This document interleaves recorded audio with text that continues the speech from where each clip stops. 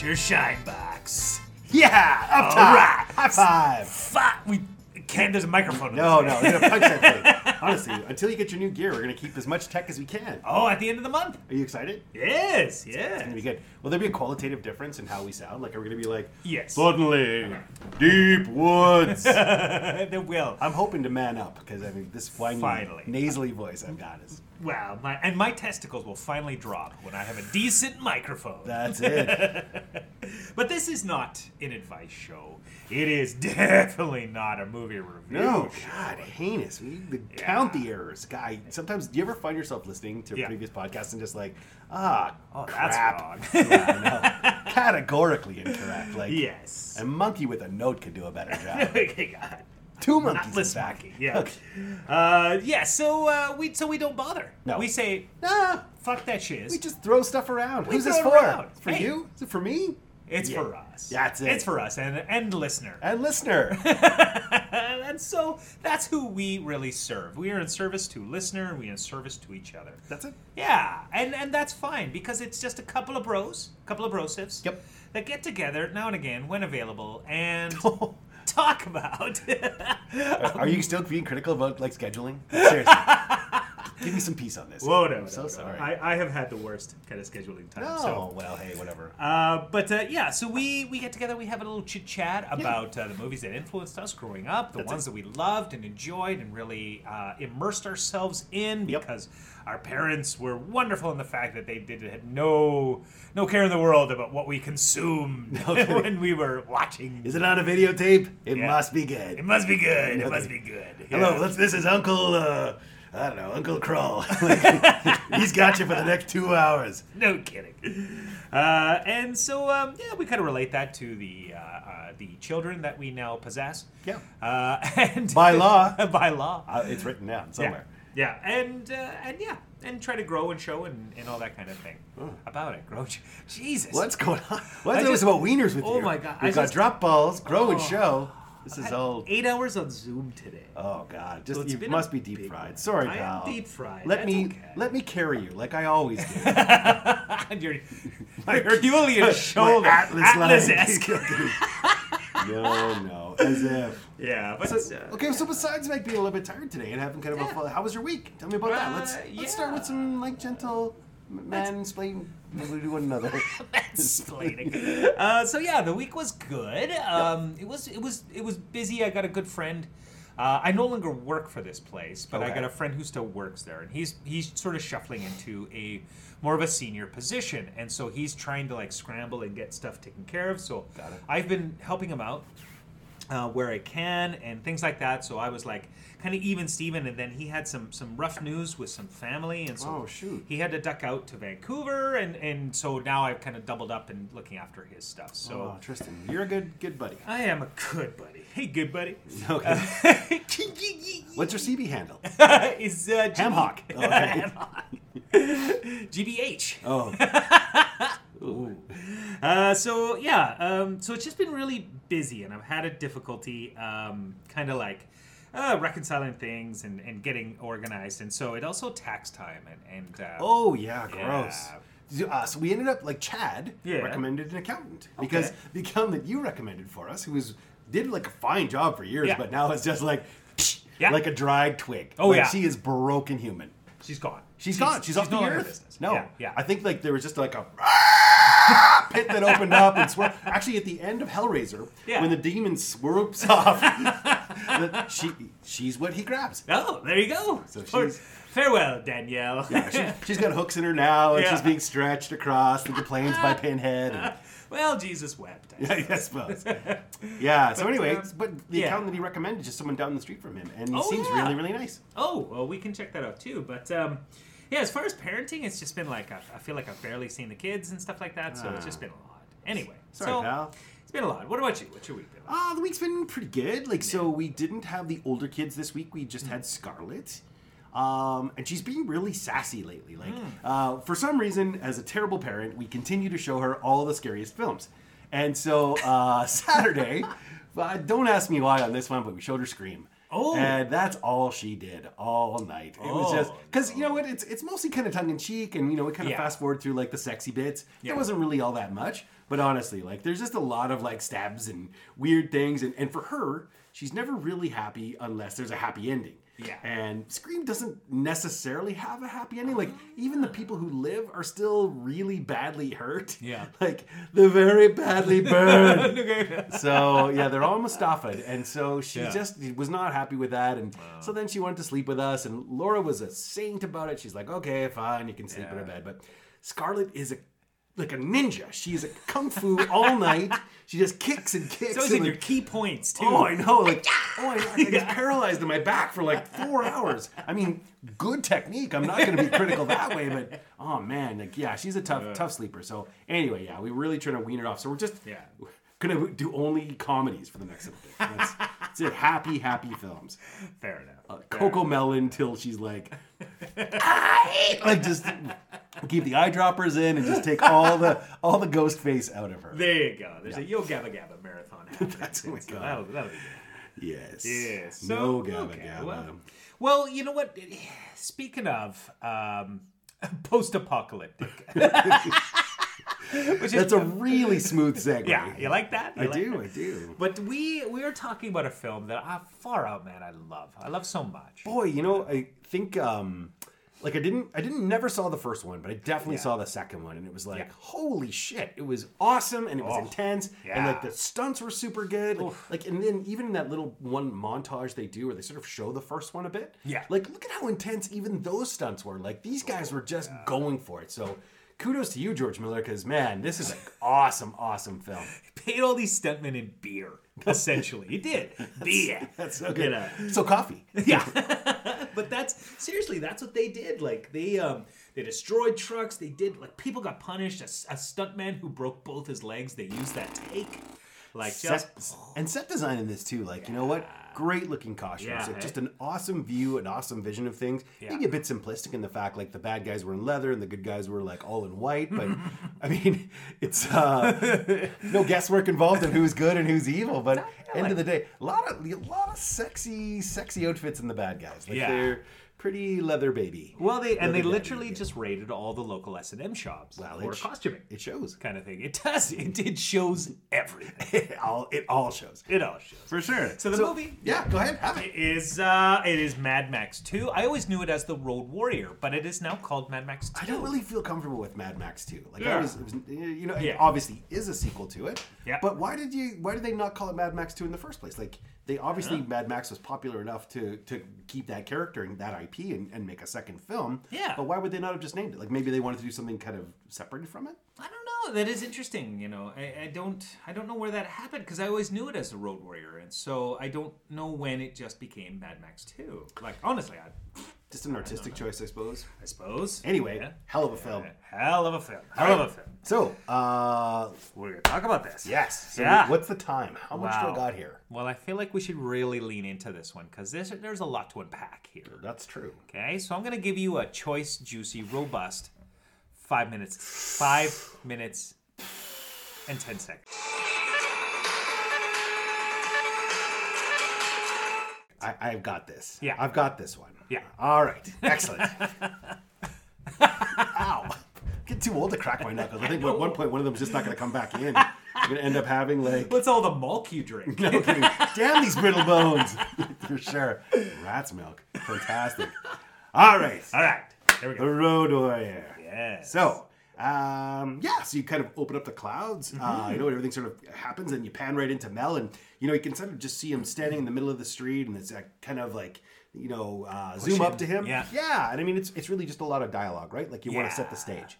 Yeah. So we go back. They're talking a lot through the narration, which you thought at first that might have been George Miller doing it himself, but it's not. I don't know. Right? Yeah, I'm not sure. I'm not so sure anymore, actually. Right. Anyway, yeah. Anyway, so they go back to the industrial age, and they kind of give that whole synopsis about how they got to where they are, and two warrior tribes went to war over things that were forgotten, and I think it's kind of an interesting way to frame things, right? Like even that Two Tribes song by Frankie Goes to Hollywood. Yeah, you know what? It's funny, like the dialogue in this, the Road Warrior. Fury Road, sorry. They really lean into the vernacular of that. kind of era. But I love the way things are worded. I love that 2 tribes, and things and. Totally. Yeah. I mean, they very much take it back to a primal sense of how things are. And really, that's all it is. At the end of the day, like, we fight over the silliest material things in these arbitrary lines that are drawn around the world. And so, it's interesting. So anyway, everything accelerates. The machines all sputter. Leaders talked and they talked, but nothing could ever happen. And they couldn't stem the ever march. And I mean, then you just see like cities implode and people are fighting. And then basically you're on the road and you try to scavenge what you can survive. And there was that one sort of piece, and I've never really caught this before, but they talked about men feeding on men. And it sort of get to this, you never really see it in the film, but I think it really just sort of speaks to the fact that when the world gets fucked, you'll go to any lengths to survive. Well, and it might be like it could be more hyperbole. Yeah, that's what I mean. Like because they're looking for weakness and exploit it, right? Yeah. But so literally cannibalism. I'm sure. I'm sure Lord Humungus took a nibble. He needs that fucking protein. Well, he's not getting that on like just eating sand every day. I know, man. To get his pump, he needs those calories. Yeah, but unfortunately, too much protein and it forced all of his hair out. Just squeeze it out. Not one piece of fiber there. Seriously. Yeah. This is post-apocalyptic Charlie Brown. It's what it is. That reminds me more of like Pigpen. I don't know. I guess so. I feel like Charlie Brown was more sympathetic. Pigpen in the dirt. I mean, I could see dirt, sand. There's some parallels, right? That could be. Anyway, so then you go back to Max, and so Max has lost everything. He was kind of like in the first one, he's married. His wife has run down, and then he just becomes a shell of a man. Yeah. So this is interesting. So when we think about Max now, if you've never seen the first one and you're just sort of caught up to speed, here's this guy who cares about nothing but himself. He's a survivor, but he's in this burnt out, desolate world, and he wanders into the wasteland, and there he learns to live again. Yeah. And so back to real time, you got Max. He's not the baby face he was in the first one. Nah. Like, holy smokes, was he 6 in that? Like in the first, he is, yeah. Like Mud Max, like he's just making cakes and stuff, and then oh god, yeah. So yeah, I'm the first 6-year-old with a 2-year-old. Oh, exactly. He's virile. He is nuts dropped super early. So yeah, he's out there. He's in his car. He's got stubble, and you're catching him right in the middle of a chase. Like he's got 2 guys on him. You got bikes. You got cars, and he's traveling with his dog, and he's low on fuel. Yeah, Guzzoline. That's right. Yeah. So it's pretty quick. Like what happens? Like they're driving around. He gets kind of flanked by one guy, knocks another guy over, smashes a car, rolls another enemy, and then runs into this big tanker, and basically he has to stop. Yeah, well, he's wiped out most of the people chasing him. I love the one where the Vernon is on one side, that's right, and the other guy's on the other, and they got like crossbows aimed at each other. Yep. And he just hits the brakes, and they shoot each other. Vernon gets it through the arm, and the other guy just like sputters and rolls and dies or something like that. Yep. And so he's wiped out the adversaries. He stopped at a tanker. He sees that one of the rolled cars is dribbling Guzzoline. Yep. So he's getting anything he can to put under it. Can we just pause for a moment? Yeah. So here we meet Vernon Wells. His character, so this is early days. Yeah. You had a couple great comments. Help me with this. Yeah. So Vernon Wells got his biker boy on the back. Yeah, his biker friend. And in his comments, Vernon Wells feels like they're just strictly platonic street friends, right? Yeah, he even built like some big narrative backstory about his companion there on the back of the bike. And this is blonde Timothy Chalamet. It is blonde Timothy Chalamet. It's Jimmy Chalamet. Jimothy Chalamet. Jimothy, that's right. Right. But he was just like, no, they're just platonic buddies, and they're just traveling the wastes together. So the other thing I really want to frame on this is, does Vernon Wells believe that this is how he looks for the rest of his entire life? Because honestly, when he feels like he is a competitor to Maddox, or Matrix, sorry, there's absolutely no way. He is a doughboy compared to how he looks in this. Oh my gosh, yeah. Because, in like Commando, I think when he started thinking in his head, like, oh yeah, you'll never be able to take guys like us. He's just a big jelly donut. He is. There's no way. He's in good shape, though. Like in this, he's really good shape. And even that part, like you were saying, when he pulls the arrow out of his arm, I'm like, holy shit, Vernon Wells, he's kind of a force to be reckoned with at that point. He is, yeah. So he's screaming at good old, ah! And poor old Max. Well, he's going to hone that for when he does that same recreation in Weird Science. I mean, this is just his pre to that. Like, really, this was a lead to that great John Hughes This film. is our Vernon trifecta, although we didn't do Weird Science yet. We haven't, but we'll get should. there. We should, because there's some of our favorite people in the world in that. Yep. But, so he buzzes off. He takes off. Yep. Because Max has got his shotgun out. Yep. His little snub shotgun, and so Vernon peels out with his with Jimothy Chalamet. Timothy, and he does like a sexy scowl on the way out, like, I'm torn about this. No kidding. Fear is the mind killer. That's it. So anyway, so there's an empty truck there. Potentially, it's got like a vehicle that could get used. I mean, I think he makes a note of it of sorts. He does. Yeah. Basically, pulls out cow hide fur. I'm trying to think about why I wrote this down. Well, let's see. He opens a door. Right. And I think he's sifting through some stuff, and there's the driver who's like... Yeah, the cyborg pops out. Yeah. That was weird. Yeah.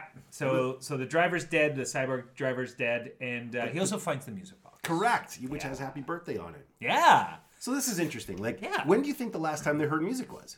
Oh, like never. Yeah. Yeah, who knows? Because there's no real power. I mean, hypothetically, you could run a generator, I guess. Yeah. And use like some sort of electronics that still exist. But yeah.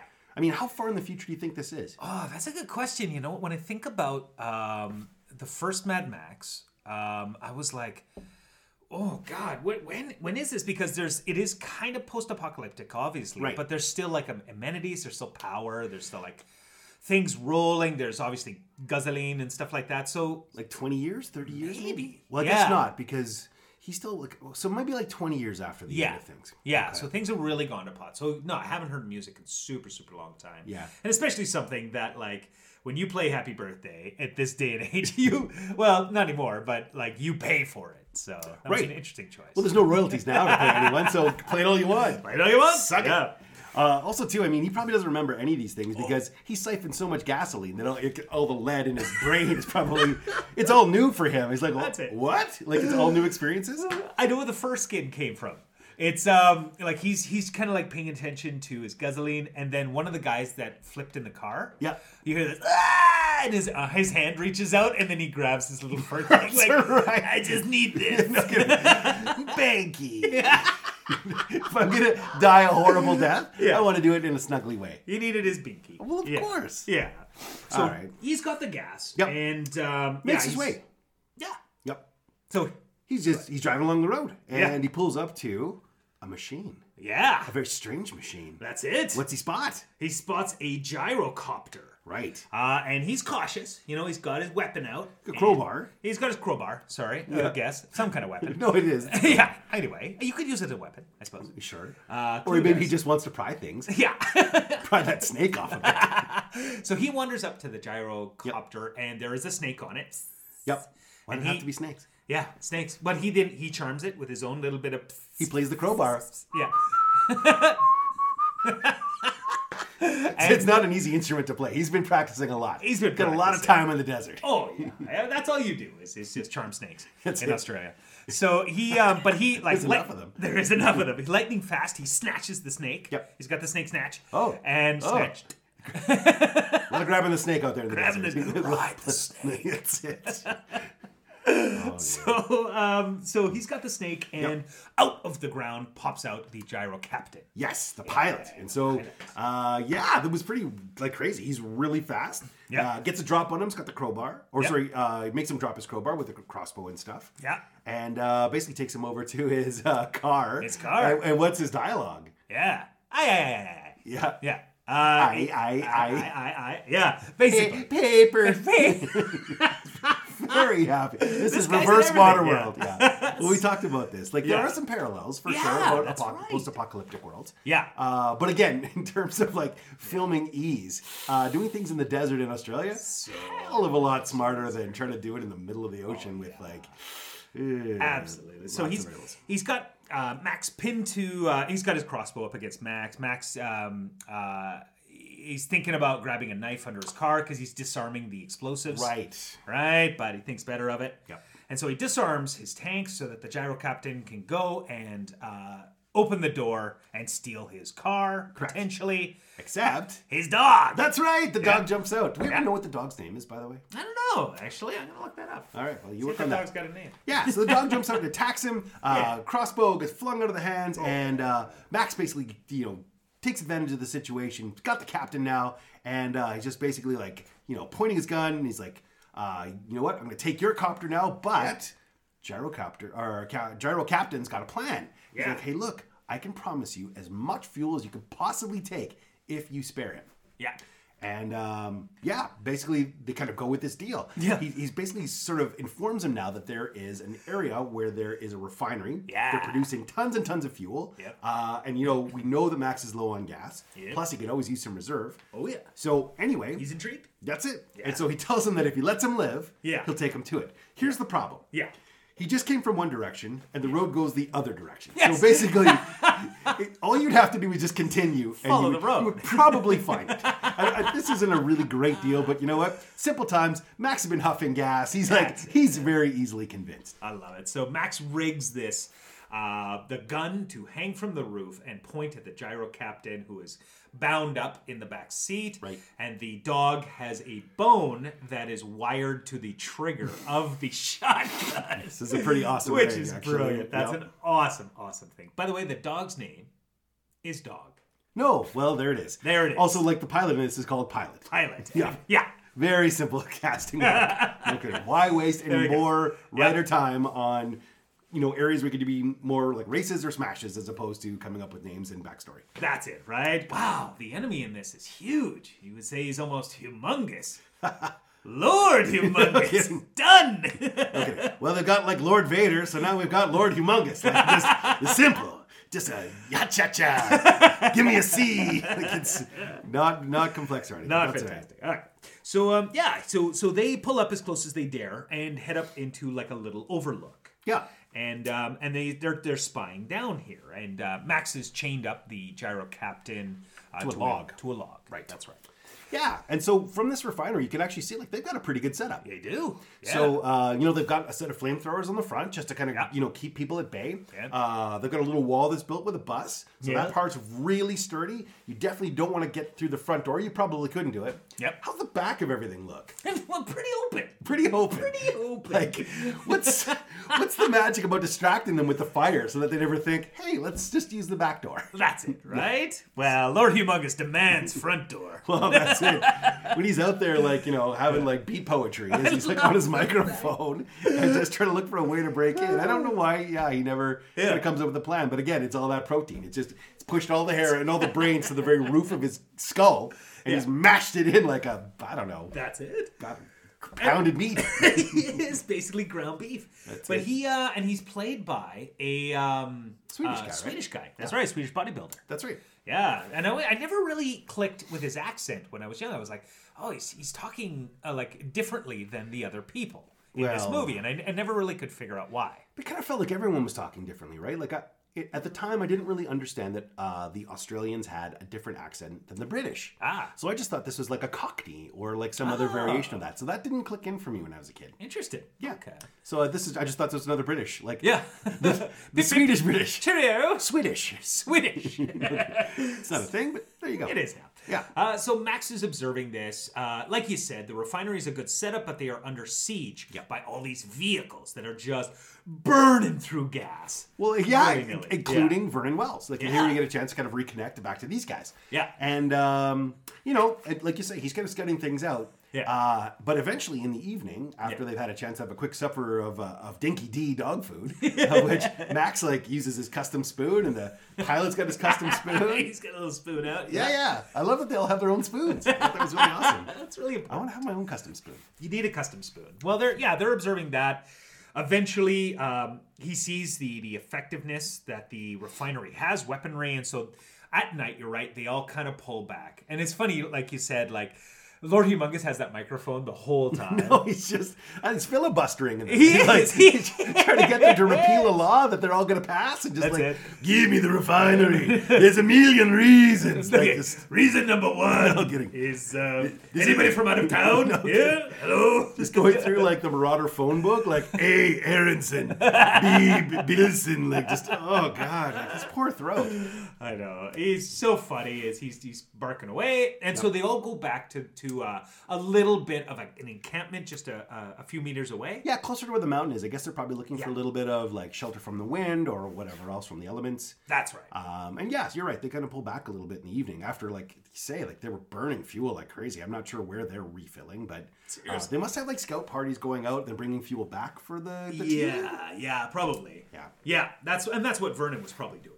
It's like, I got to find, here's an interceptor. It's probably got gas. We should go raid that so we can go and join the refinery again. Because there'd be no other reason why they wouldn't be concentrating their effort on the refinery. So exactly. Yeah, you're right. So in the evening, turns out that they decide to go, the people at the refinery want to go make a break for it and send some people out to do some scouting. Well, would it make sense to flee in the evening or wait for the bright rays of dawn to take off? Well, you know what? Sometimes as a marauder, you get a little sleepy. You had a late night. They've been out partying and having a good time. And, they're just hoping that they're all hungover and that they wouldn't be in the mood to chase them. I guess so. Actually, that might logically make sense, that they would be at their most vulnerable in the wee hours of the night or wee hours of the morning. Right? Possibly. Yeah. Well, it would seem like they were up all night again, just trying to encamp or try to, surround the place. Yeah. Anyway, okay. So 2 cars bust out. Yeah.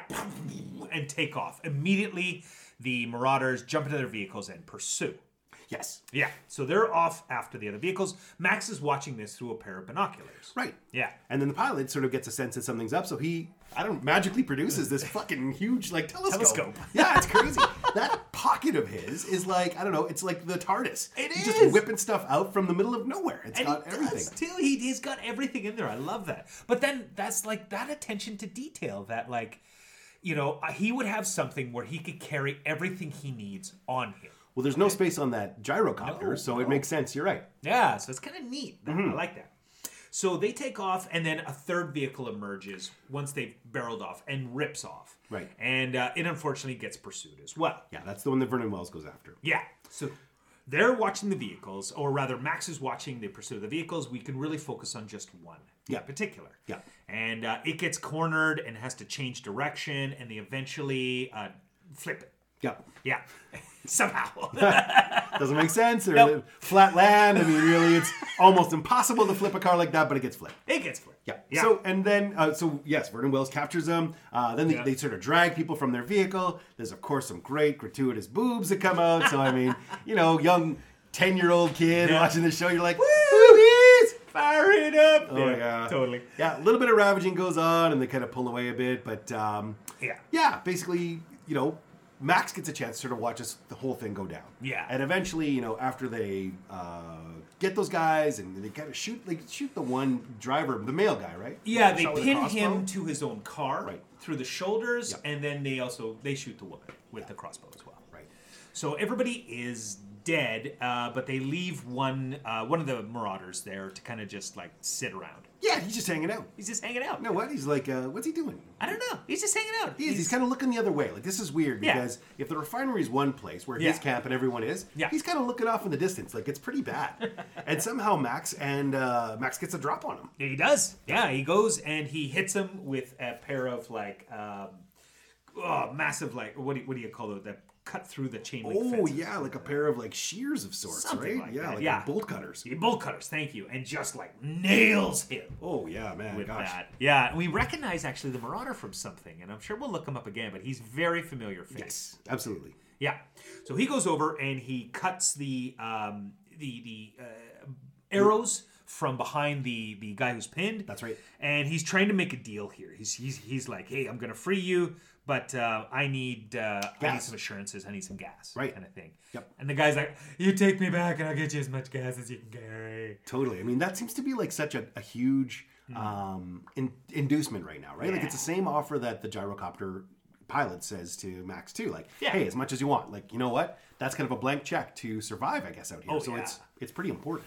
so funny. It's just like vehicles are still everything. It's so wild that it's not like food. It's not like whatever comforts and stuff like that. It is just gasoline. Like they are defined by their vehicles. And I think that's on purpose. Like I think George Miller, especially in Fury Road, man, just matches personality to vehicle. Very much so, even in this. Yeah, right? Absolutely. And it is like their soul. Yep. Like, it is. It's the, for sure. It's like almost like an avatar of sorts that they use to project their personalities into. Yeah, absolutely. So, Max throws this guy over his shoulder and makes his way.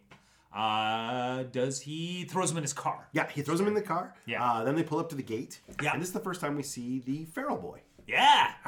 That's right. Yeah. What is it? Emil Minty? Emil Minty. Yeah. Emil Minty. Yeah. Who is a jeweler in Sydney. No way, really? Yeah. Oh my gosh, that's cool. Yeah, that's what he does. Right on. But yeah, we get to see the feral boy, and he does a little growl, and he's kind of checking things out. That's it. Yep. Eventually, he does get allowed to come in. Like, you can see, they recognize who he is, and I think it's like the one gray-haired lady who's like, what am I gonna eat? Like that equivalent from Robin Hood, Prince of Thieves. Yeah, basically. So she kind of notices who the guy is, recognizes him, decides that they're gonna pull him in. They pull him in, they pull the car in, and basically Max is brought in and is accused of being a parasite. That's right. And so they tell him, get fucked. We're going to keep your car. Get out of here. Well, he meets the leader of the refinery there, David St. Hubbins. David St. Hubbins. Yeah, no kidding. One of the great Spinal Tap performers.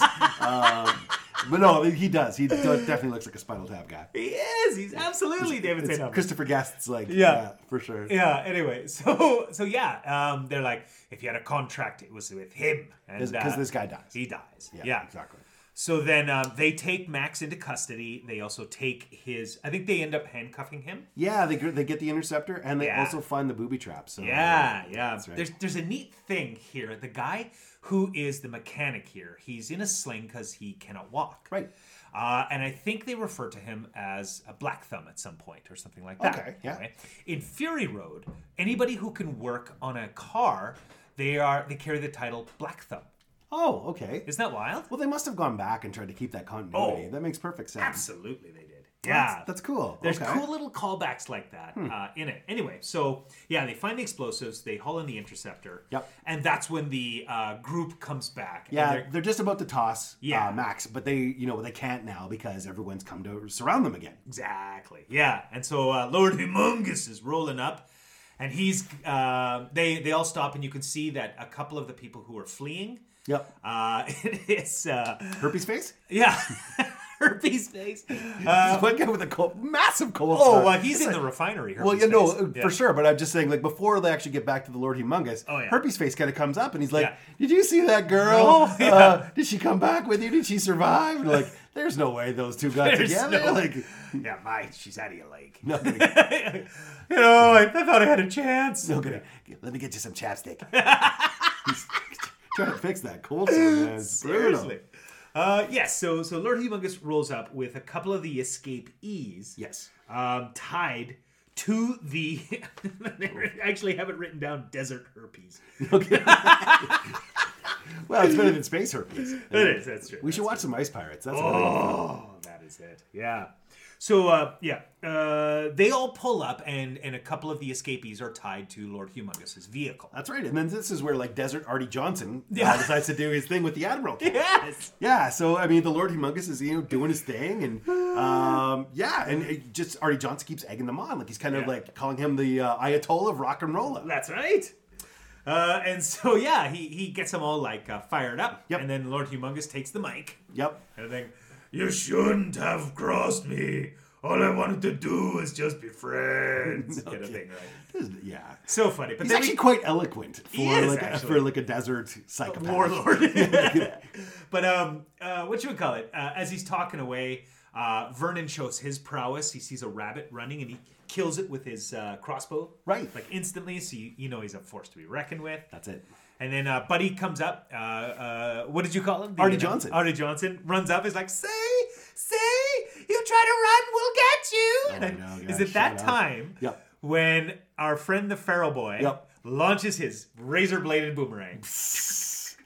What is Artie Johnson thinking about this? I don't know. obviously this thing is some kind of weapon. He's just going to like try to reach up and catch it. Yeah. So yeah, jumps in the air, just about to grab it. Hey guys, look at me. Yeah. Playing with the boys. Like just, get that Top Gun moment. There's fingers come off like a bunch of wieners in water. Like it's stupid. But yeah. It's so weird. But then the boomerang comes back and Feral Boy throws it again. And everybody ducks out of the way, but one person who is not lucky enough. Oh, Jimothy Chalamet. Jimothy Chalamet gets it right in the head. Oh, right in the kisser. It's right brutal. In the kisser. Yeah. He falls in an assless chap's heap. Yep. And Vernon is distraught. Look, they've been on the road for a long time. Yeah. This is mate. Oh, yeah. My roommate. And so he hucks that boomerang. Yep. And it comes back, and eventually it lands to the ground, and Lord Humungus... oh, no. So Vernon then freaks out after his... Oh, he's very friend. Pissed off. That's true. He wants to go and he wants to kill. Yeah. And you can see, like, as Lord Humungus is, like, talking in his microphone, they've got that one shot in the back, and, like, it's almost like there's a spot in his skull that's broken, and it's throbbing. I know. Like, it's like an alien's going to burst out the top of it. He has a hairy egg. and so Vernon decides to go up to him like, we gotta get in there. We gotta kill them. Oh, yeah. He's just like, shut up. Lord Humungus is like, no, just calm down. And gets him in a comfortable hug. A comfortable hug that suppresses the air out of his lungs and basically puts him in a sleeper. So he's done. Yeah. Rest, my friend. Rest. You're okay. Oh, it's so Lenny. Who's my little guy? You want to pet the rabbits? I understand. Look to the horizon. The back of the head, honestly. Oh, so Vernon's out cold. Yep. I think the Lord Humungus gives them a day to decide. He does. He tells them, just walk away. Yeah. Walk away and it'll be an end to the horror. But they do. They have one full day to kind of get out of there. And then what does Herpes do? Like, shoots an arrow to send him away. I think you literally see the trajectory just like barely clear the wall. Oh, that's like, yeah. Poor Herpes. Seriously, poor Herpes. Like, that's story of his life. Oh my God. So they take off back. Yep. And at that point, Max gets they're freaking out. And it's it. Like, what are you going to eat? Yeah, she's the one who's saying, like, we should walk away. Yeah. He seems pretty trustworthy. He's wearing a hockey mask. Tell me any movie where a guy in a hockey mask, other than, like, I don't know, Mighty Ducks, where you can actually trust a guy who's, like, doing it. But not only that, it is like Arnold Schwarzenegger from Conan, you know, with the crossed kind of bandolier look. Yeah.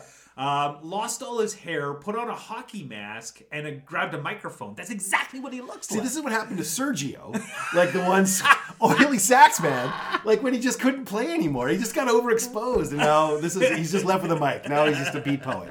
Yeah. So she wants to give up. Others are screaming. There's lots of arguing. Oh, you got that crazy old general who's walking around too. He's like, yeah, I'll solve him. Well, I'm going to negotiate with that guy. Oh, yeah. There's no way. That's what I do. Look at my armor. Oh, yeah.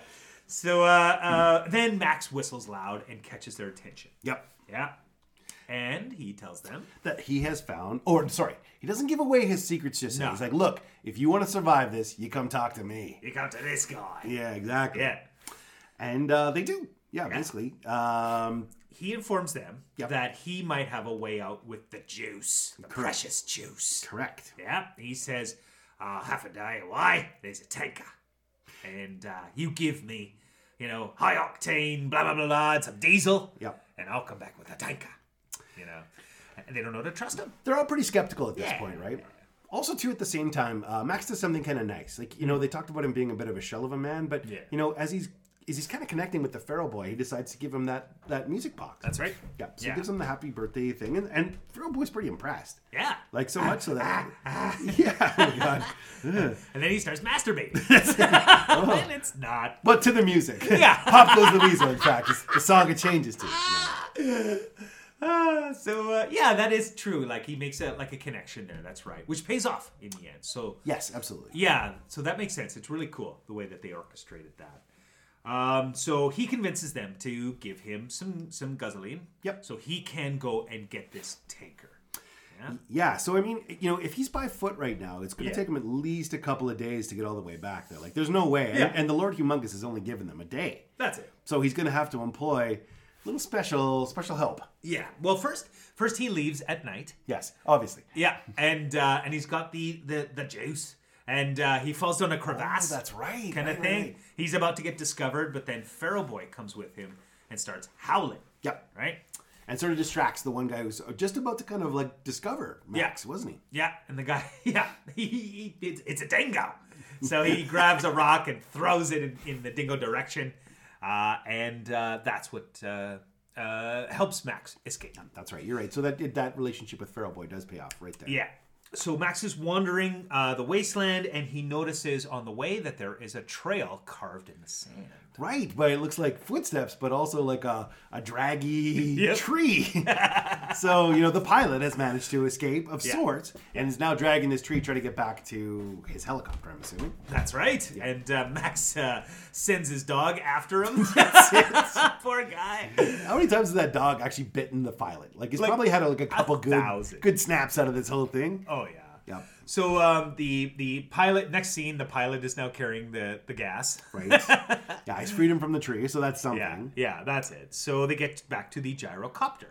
Yeah, do you catch that piece of dialogue just as they're walking up? And you can tell, and I think this is actually true. Yeah. If you were stuck in the desert for long periods of time, you would be super horny. Because the first thing that I remember, just I caught it this time, and as he's walking up to the copter, he's like, "Remember lingerie?" I was just like, what? Where was this conversation before those guys show up there? Like, would you like to wear some? Would you like me to wear some? Yeah. This doesn't have to be weird. But they go up, and there is a dead marauder. A marauder had discovered the gyrocopter, but he wasn't quick enough, and he got bit by the snake. Right. Yeah. So he's done. He's done. And also they notice that on the marauder there is a shotgun shell. That's right. And so Max actually opens his gun and puts in the shell. And it's the first time they realize that it hasn't been loaded this whole time. Yeah, that is awesome. Yeah, he's like, "Hey, that wasn't loaded." He's like, "How do I know that shell's going to work?" And he just pulls out his gun. You want to test it? I do not. So he frees the gyro captain. Yep. Gives him the key, and he borrows the Marauder's vehicle to get to the. They fly. They fly in the copter. Do they? Yeah. Oh, I thought he took the Marauder's car. Nope. No, that's right. Sorry. Yep. I was watching a different movie. That's okay. All right. Yeah, he deposits him. That's Mad Sacks with Sergio. No, that's right. So they hop in the copter and they fly out. And then you see that one sort of scene as they're trying to work on the truck. That's right. Yeah. He's trying to get it to start. Yeah. Change out some tires. They do some quick repairs, and he finally gets it to spark. Yep. And Max is like, "Okay, I'm heading back to complete my contract, get my juice, and get out of here." Right? Yep. But the gyro captain's like, "Hey, come on, we're partners. We're partners here." And he wants to, for some reason, he wants to stay in Max's shadow a little bit. Well, I think he admires Max. He found a way to outsmart the snake. Yeah. He managed to get into the refinery. This is a guy who's got certain skills, and I think he does want to form a partnership. And he actually alludes to that near the end of the film, right? Yeah. That's you know what? We make a great team. So Max takes off in the rig. With dog in tow, and then gyro captain eventually kind of flies over top.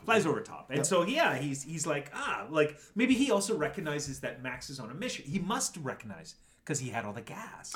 That's it. So maybe it's also the fact that there's a chance to hitch his wagon to Max's and get some fuel. Well, for sure. I mean, again, I don't think that the helicopter's the gyro's a huge consumer of fuel, but you have to have it, or else you're not going to survive. That's it. Yeah, and it sucks to run out of gas when you're up in the air.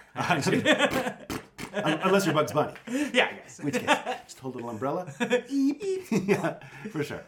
So Max is he's getting closer and closer to the refinery, and now it is getting very, very difficult. It's going to get hard to get in. Well, that's it. I mean, you've got all the Marauders are still out front, and he's just trying to do his best to barrel towards this thing and hope he's going to pull a Hail Mary, and hopefully they'll have everything open long enough or to get him in, but short enough to close any of the Marauders from coming in. That's right. And that's basically his plan. It's not great, but he's going to go for it. He's going to go for it. So as you're pulling up, you can see Vernon Wells is getting shaved, he's getting his head done, and after all of his brain cells got killed from that sleeper hold, just trying to revive him again with a nice clean shave.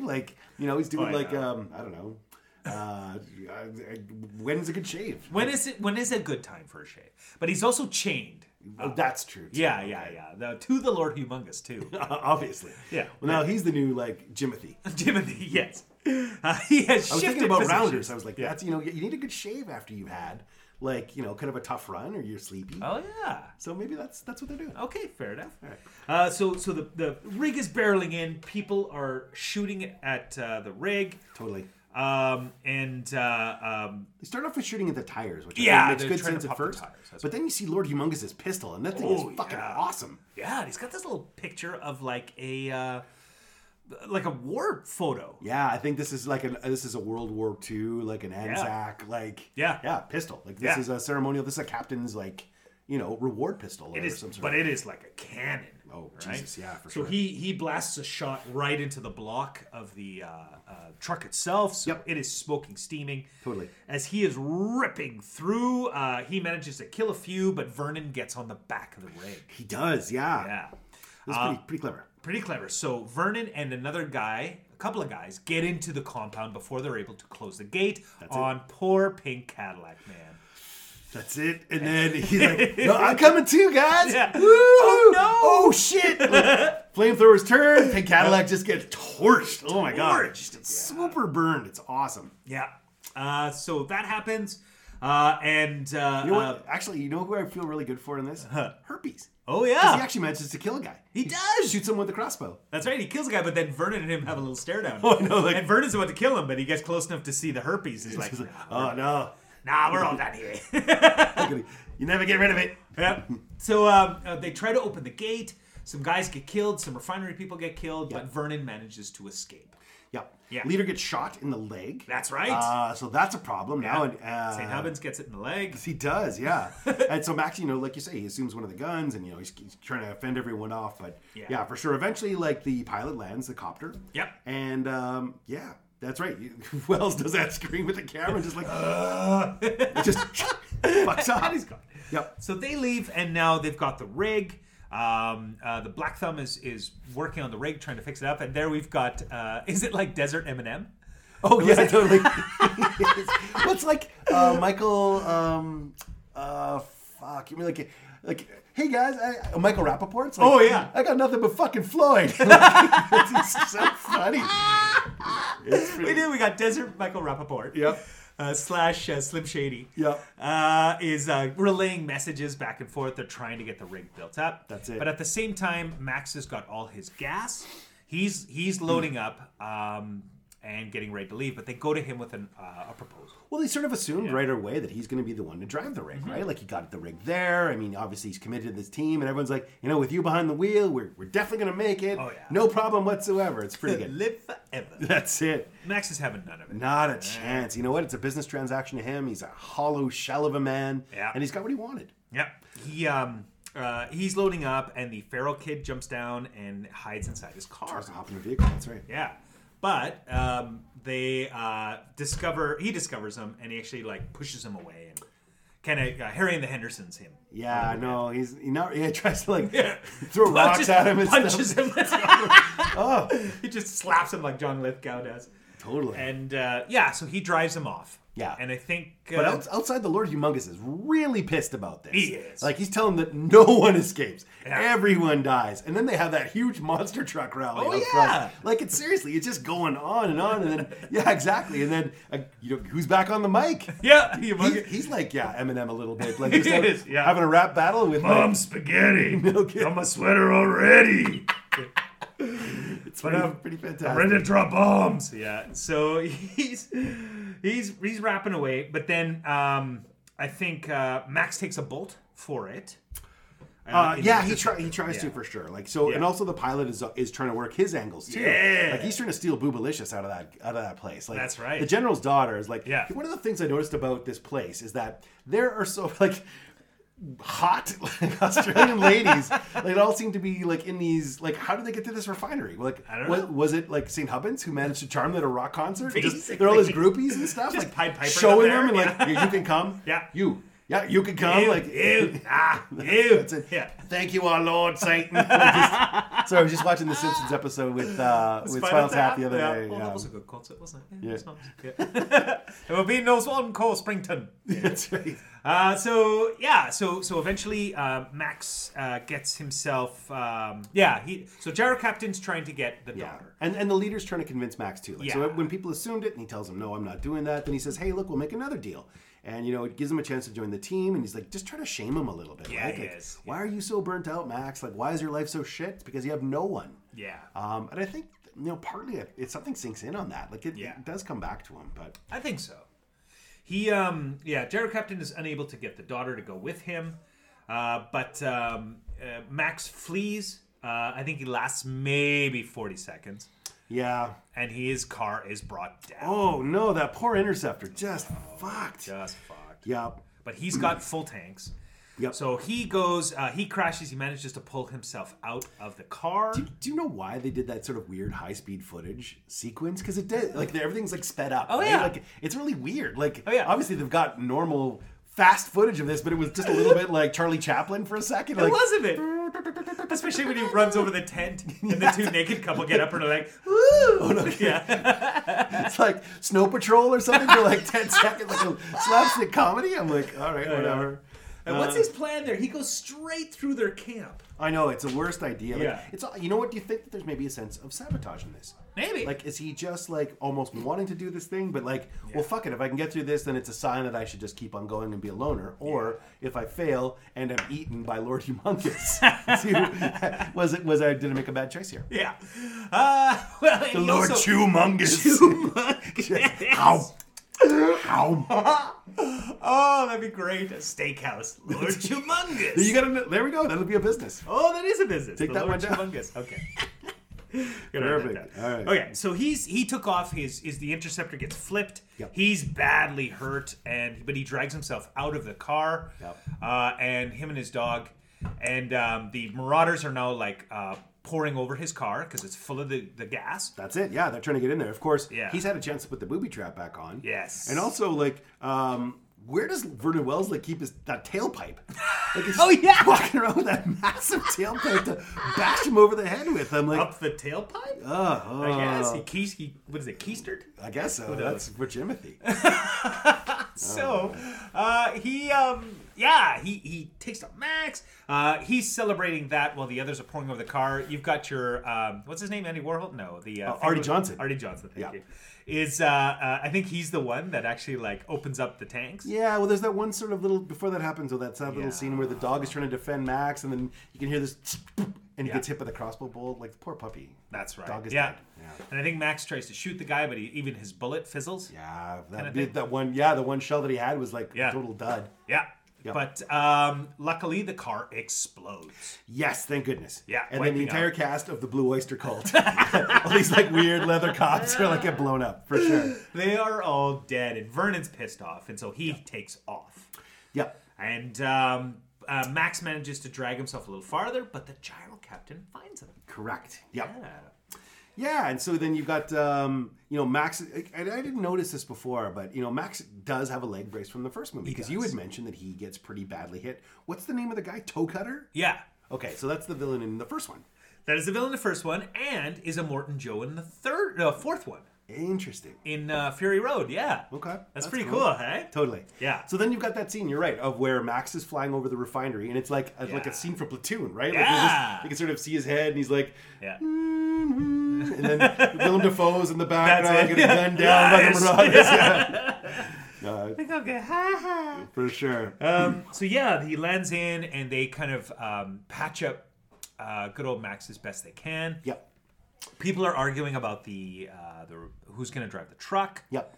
Leader says he's going to do it. Yeah. Yep. But Max actually, this is a really noble moment for him. Like, he's back with the refinery people. I think he does sense that he needs that connection. They just risked to save him. They could have let him die. Yeah, essentially. But now he feels like he owes him, and I think that's good. Yeah. So he comes out. He's kind of repaired the relationship with Feral Boy a little bit. Yeah, and with St. Hubbins. And St. Hubbins. Yeah, they do. They share a big kiss. Yeah. And so they agree to let Max drive the truck. Yeah. Kind of thing. And so they are in preparation mode. That's it. So everything's set to leave. You know, they have a limited amount of time. They're as good as it's going to get. They're getting the hell out of there. Pan to Vernon Wells, and he is absolutely being restrained now on Humungus's vehicle. Oh, that's when he gets chained to Humungus. That's right? it. Yeah. Yeah. Before he was just kind of like, he's just hanging around. No, but now that he's failed him so badly, he's really taken the punishment. That's right. The tailpipe. That's right. So they prepare everything. Yep. And they bust out. The bus rips back, and they rip out of there. Now, the war rig is got a bunch of spikes on it, a bunch of weapons. And all their best warriors. Like they've got the She-Ra, Princess of Power. She-Ra, Princess of Power is there. You got the mechanic. You got St. Hubbins. Yeah. Oh, no, St. Hubbins has got his own vehicle. He's got his own vehicle. Yeah, for sure. Yeah. But seriously, like this thing is set to be defended, and they are good to go. So they're racing out. Feral Boy's even on there. He managed to hop on, and he's very useful in all of this. Yeah. This sequence, I mean, we'll talk about it in detail, but this whole chase sequence is what I loved about this movie the most. Like this moment. It's pretty intense, man. It is incredible, man. For sure. So vehicles are scrambled. They're all in going after the rig, right? Yep. At the same time. Oh, go ahead. Oh, no, I was just going to say, like, a bunch of guys try to go into the refinery. Like, here it is. Doors are open. Free gas. Like, life's good, baby. I think they even get the margarita machine going. Yeah. They do an awkward high five. Yeah, that's right. But just before they enter, a dingo fingo. A dingo fingo. Your finger's gonna rub, and that's it. Work. It's a move called the Tasmanian Devil. Oh. So but before they enter, there is a bus that leaves as well. Correct. A people bus. Yeah. Yeah. It kind of like slinks off though, because I mean everyone's after the tanker because that's where the gas is, right? Yeah. Like they knew the whole mission was to try to get that fuel out of here. Yeah. So now they've got the refinery and all of those months and months of gasoline that they've been squirreling away. Yeah, that's right. Oh, you know what we missed? What's up? When Vernon had the little tailpipe thing, is we missed a let off some steam, Bennett. Oh, I know. You know what? It was right there. Missed opportunity. Yeah. All right. Yep. Okay, so Max is tearing ass off in the rig. There are cars just swarming it now. Oh, yeah. And these sequences are so good. So right? Like, good. Everyone's trying to like make a move in, try to get on top of the back of the tanker. Yeah. You know, Max is swerving and knocking like cars off right and left. Oh, yeah. But there's not enough. They get a few licks in, but then... the mechanic ends up setting himself on fire. Oh, that's right. And so he's trying to put it out, and it distracts She-Ra. That's right. And she gets killed. Oh, that's right. Yeah. She's just sort of hanging there in the barbed wire. Yeah, basically. She's hanging out in the barbed wire. With Orko. Yeah. Well, and he must be the Orko, because he goes and tries to save her. That's right. But they both get pulled off and under the wheels. Oh, God. Oh, just get like flipped. Oh, yeah. It's so bad. It's pretty good. That stunt person didn't get enough money. Yeah, it's funny. Sorry, yeah, she's like She-Ra, but I also have written down here like you're the hunter from the future. That's like his love interest from that. Yeah. Kind of looks like that too. But yeah, I always you're right. remember that line from that when Yor kills like a dinosaur, and he goes and he slits it open and he drinks the blood and he gives it to the girl, and she's like, "What are you doing?" He's like, "You must drink the blood of your enemy." And she's like, "It tastes like burning." That's right. I remember that. That's I'm gonna go back and visit that one again. For sure. That's funny as. Yeah, so one of the cars pulls up and tries to grab her, but instead, then you're right, they both go under the wheel, so that's pretty awful. Yeah. More arrows into the tires. You know, they're really trying to cripple the vehicle at this point. That's right. One guy gets onto it, and he does get shot once, but he's okay. He's got like a clawed glove, and he smashes through the back window and claws into Max's shoulder, pinning him to the back of the seat. Yep. Yeah, at the same time, Vernon gets onto the rig now. Now that Humungus has let him off his chain. That's it. He's been freed. Free the weasel. Free the weasel. Yep. Yeah. So, So then you also see like St. Hubbins. He's driving in his go-kart. Yeah. And he's doing his best to try to provide some cover. And then you've also got like the pilot. Oh, yeah. Who's just sort of like watching over top, like, and throwing snakes down. He's throwing his snake down. He gets shot by Humungus, though. Yeah. Well, his vehicle does. His vehicle does. And he ends up like landing, I think. He lands hard. Yep. Well, Feral Boy's helping out a little bit. So Max, you know, like he's kind of running around the back. So Max pulls him into the cab. Yeah. For sure. Yeah. And then gets him to reload the gun when he can. That's it. He's got like a wingman of sorts. Yeah, absolutely. And so the fight is coming to a head. David St. Hubbins, I think, tries to get the Feral Boy off the rig, but as he's reaching for him, Humungus grabs one of two of his little mini tridents. Oh my God, no kidding. And hucks a trident at St. Hubbins. Oh God, like he's him Neptune. Like suddenly, like he Neptunes him. Yeah, he got totally merman. Merman!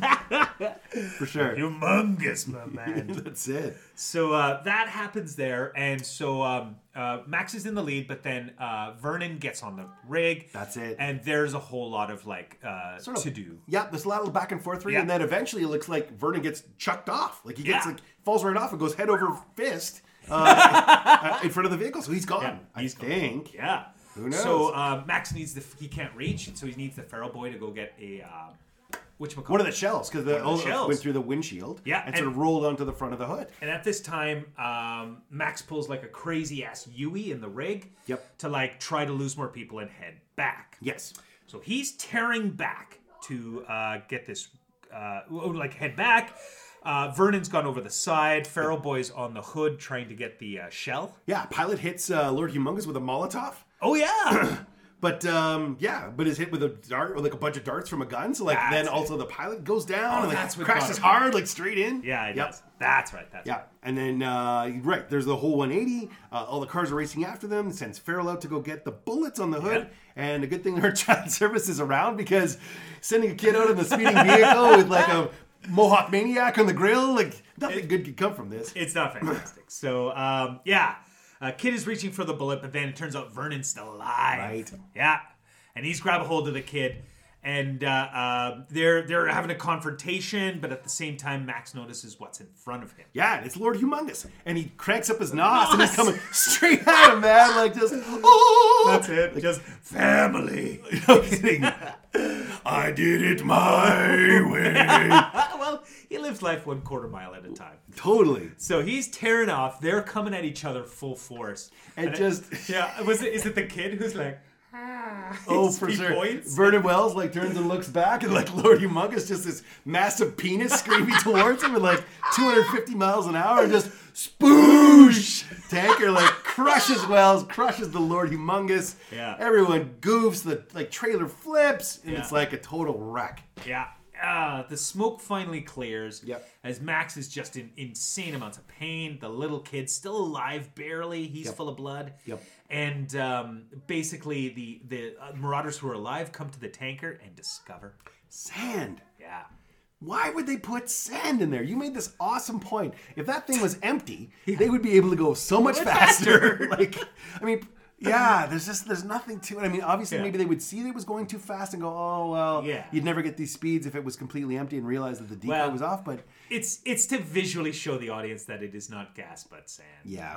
It's not gas, essentially. Because they could have left it empty, but people would be like, oh, what's going on there? Is it just not enough? Or So I think they did it just for the audience.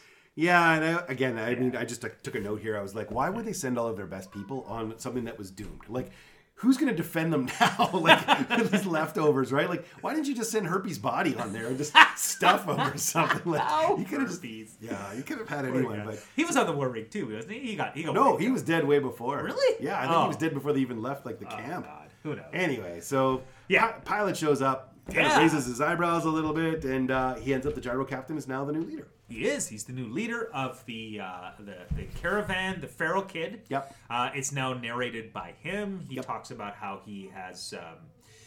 he grew when I grew into manhood, he became leader of the place as well. I think they talk about how they found the ocean and they were able to build a colony of some sort. Yeah, because, I mean, they sort of allude to this in the beginning. Like, if they have enough gas, they've got... it's 2,000 miles away. Yeah. But they have enough fuel to be able to take the vehicle, and if they can get that far, then there's a paradise at the beach. Yeah.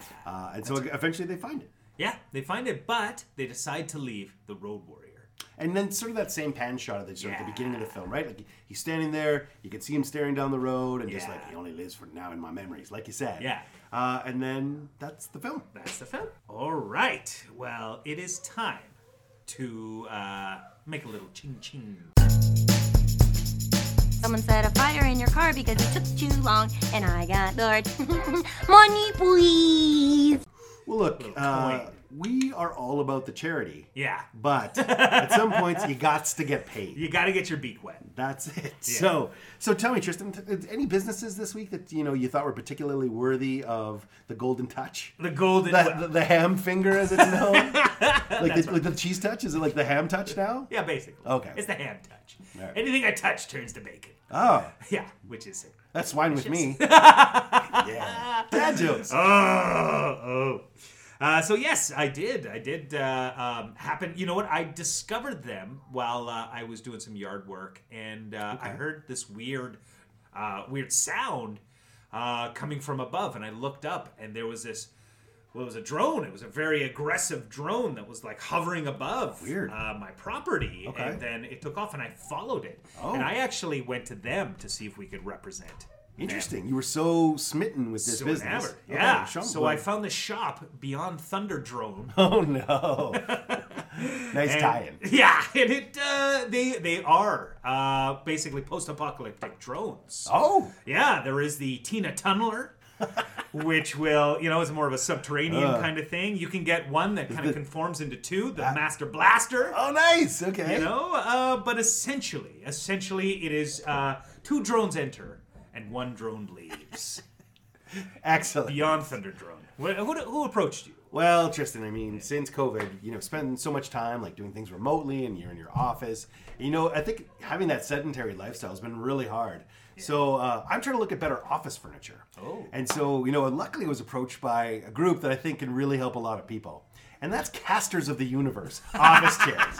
You know what? You try to get a chance to sort of use some of their equipment. You're going to party like it's 1999. I mean, once you get the chance to lungella around in some of those comfy chairs, you'll be sold. I mean, it's made for any He-Man or He-Woman. So imagine if you Skeletor your back, or you've got a collapsed Lundgrens, or you just need the cosmic key to comfort. I gotta tell you, the nice thing about these guys too is that every week there's a Gwil door prize. So why not come in and try out Casters of the Universe office chairs? That place is fucking awesome.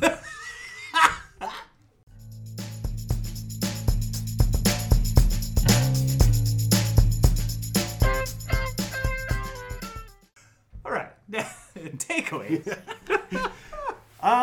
So you know what? Think about this as a parent. So the one kind of person who actually does a little bit of investing into one of the young kids, besides that whole group that own the refinery, is Max. Yes. So I think there's something really special that Max does. Like we talked a bit about him connecting to the kid. Yeah. And really, he didn't have to give away that music box, but he did something kind of special for him and kind of unique. Yeah. I think the one thing I want to take away sometimes is no matter how shit your day is and how awful you're feeling, it never hurts to do a little bit of kindness to someone else. Yeah. So, I mean, this is less of a parent view as much as it is just be a good human view. Yeah. So if there was something I wanted to convey to my kids, I'd be like, hey, you know what? You never know where someone else is coming from or how rotten their world is. And it doesn't take very much sometimes to give people a little, to do something special for them or to try to raise their spirits. And you'd be surprised how often. Look at when Max does do that. Yeah. How there's something that kind of happens for him and down the road, right? So these little acts of kindness can sometimes, you're not supposed to do them for your own selfish gains, but when people connect to one another, they'll put themselves out for one another. And that's an important lesson no matter what you're doing.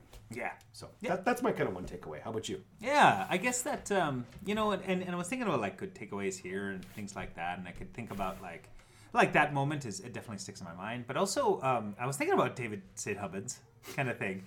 And just being a good leader. He knew that tanker was full of sand, I guarantee. Yeah. But he sacrificed himself. Well, I hope they didn't swap a Ruid on him and he was like, freedom! No kidding. Fuck! I got to try it into my gut. We don't know if he's dead. He'd still be alive. He's dragging himself up to the set. Shit. Sorry, keep going. But, it's kind of that, sacrifice, I guess, or just putting the needs of others in front of yourself a little bit, even when you know it's not necessarily going to pan out well for yourself, but it's just, I like the idea that he was like, you know what, for the community. So I do want my kids to know that sometimes your discomfort, like a trident in the back, is worth the comfort of others, kind of thing. So I want them to know that, sometimes it just, without reward, although a trident in the back is a reward. Keeps on giving. Giving pain. Yeah. So it's just for kindness' sake, I suppose. Okay. Yeah. I like that. That's really good. That's what I like. You know what? I loved watching this film with you. Oh, it was super fun, and so good. We couldn't find a copy of it to save our lives, so eventually had to actually spend money, which is blasphemy. Thank goodness we've got these sweet sponsorships. I know. We'd be so in the red. Even us in the cheddar. Oh, I know. Yeah. But you know what? This is the one thing that I look forward to the most when it comes to being able to have discretional time. Yeah. And so thanks for making it so awesome. You always do. Of course, man. It's important. Like this is my mental health. Is watching these films, having some laughs. And things like that. Oh, so gosh. Absolutely. Exactly. I need it. And you always give so much. You give your attention, you give great lines, and I love your great business. And if you could just give me one more thing, I would be so grateful. And if we just go get your fucking shine box. Why? Yes, burn. This has been Get Your Shine Box with Chris Ham and Tristan Ham. Special thanks to Ross Smith for the intro and outro music. Extra special thanks to the Three Geeky Dads for just being awesome guys. Check out their podcast as well. And if you want to hear past episodes, go to wherever you consume podcasts, even Apple. Bye.